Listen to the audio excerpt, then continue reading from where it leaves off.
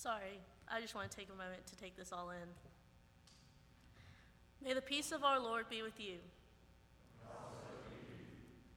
When Major sent me the scriptures for today, I'd be lying if I said that I didn't read them over and over a million times. There was just one verse that stuck out to me. Psalm 111:1. Praise the Lord, I will give thanks to the Lord with my whole heart, in the company of the upright in the congregation. Growing up, my parents have always told me about my adoption, particularly how Northminster connects to it, like how 16 years ago when I was 1.5 and I was dedicated in the Great Hall. Since the sanctuary was undergoing construction, it wasn't a normal dedication.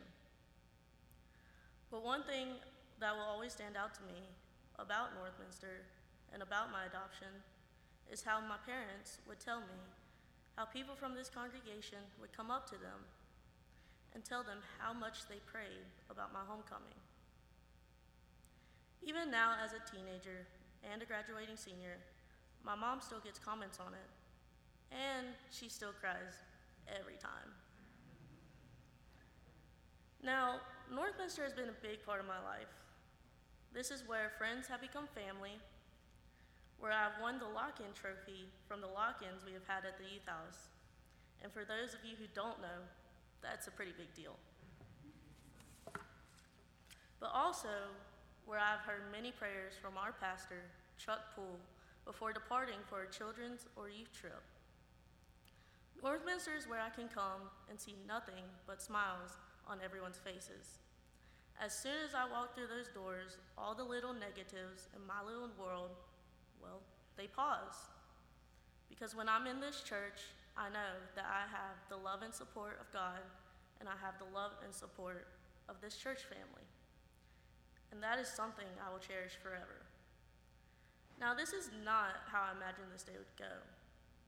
Right about now, I imagine 100 faces looking at me. Specifically, Missy Caver sitting up in the balcony, or Dabs Massey with Sterling and Rhodes, my little brothers. A few rows back from my family on the opposite side, or Mr. Steve and Ms. Zena, the parents of Emily, my favorite babysitter of all time. A few rows behind my family, instead of knowing that they are watching through a screen. But I can still see the faces of everyone who has watched me grow these past 17 years, and I can see the proud expressions on each of your faces.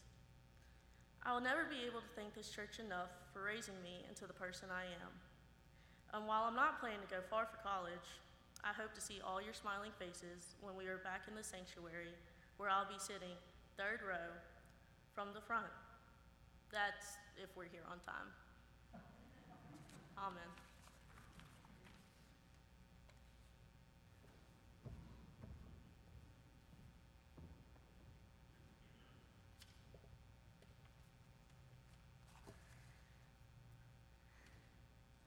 I can't look at Dabs or I'm gonna cry. Hey y'all, so for those of you who do not know who I am, I'm Katie White and I'm currently a senior at St. Andrews and I'm planning on attending the University of Alabama next year. So I had a lot of trouble figuring out what I was going to speak to you all about today. And then I was talking with a girl that currently attends Alabama and she asked me what church I was planning on attending in Tuscaloosa if I plan on attending any. And it suddenly hit me. I won't be able to come here every Sunday. I won't be able to come here and sit with my grandmother in the second row of the balcony.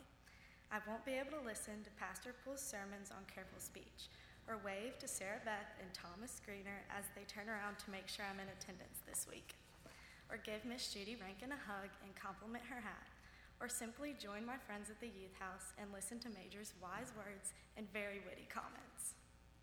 In this world that we live in, the little things matter so much, and these are the little things that make this beautiful place my home away from home.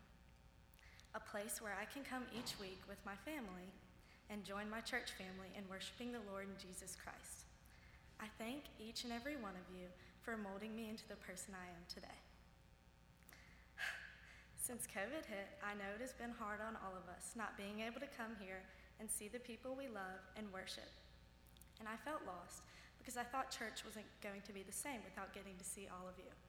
However, in the midst of those feelings of loneliness and uncertainty, Major showed up at my doorstep in April with a care package. Then in August, my dad and I continued our long-held tradition of going to the annual backpack blessing and hymn sing, drive-through style, of course. And what's so great about Northminster and you people is that even without being able to physically hold each other so tight, this place and the leaders we have in this community have been able to give us all metaphorical hugs when they seemed the most right and when I needed them the most. Some days I'll even take the long way around on my way home just to get a glimpse of this church, or maybe even hear the bells as they chime and think of my grandfather. Sorry. In some way, shape, or form, everyone in this church and this big, loving, supporting family we have has made a positive impact on my life that I will never be able to find somewhere else. Sorry, I thought I got all my tears out practicing this. God has placed us here to be each other's guardian angels in this strong family of Christ we have. And when I came to that conclusion, I told myself, maybe I can't find Northminster anywhere else. I can try my very best, but it's really not going to be possible. I can maybe come close, but nothing and no one will ever replace the memories, friendships, and lessons I've learned at the corner of Eastover Drive in Ridgewood. Sorry, guys. Northminster is irreplaceable, and I thank God that I was born into this wonderful church family.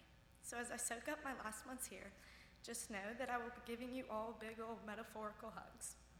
But then I was told, instead of truly leaving this place, I can take it with me.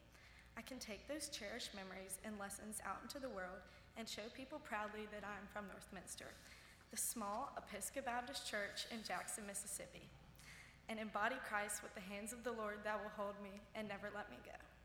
So in the wise words of Cabot Taft, and like I said in our 6th grade mentor program service, instead of bowing your heads and closing your eyes next time we pray, look around, look at the people, and look out the windows to experience God's beauty and God's beautiful people. So I truly thank you for leaving your mark on me, and in some way, I hope I have left my mark on you. Amen.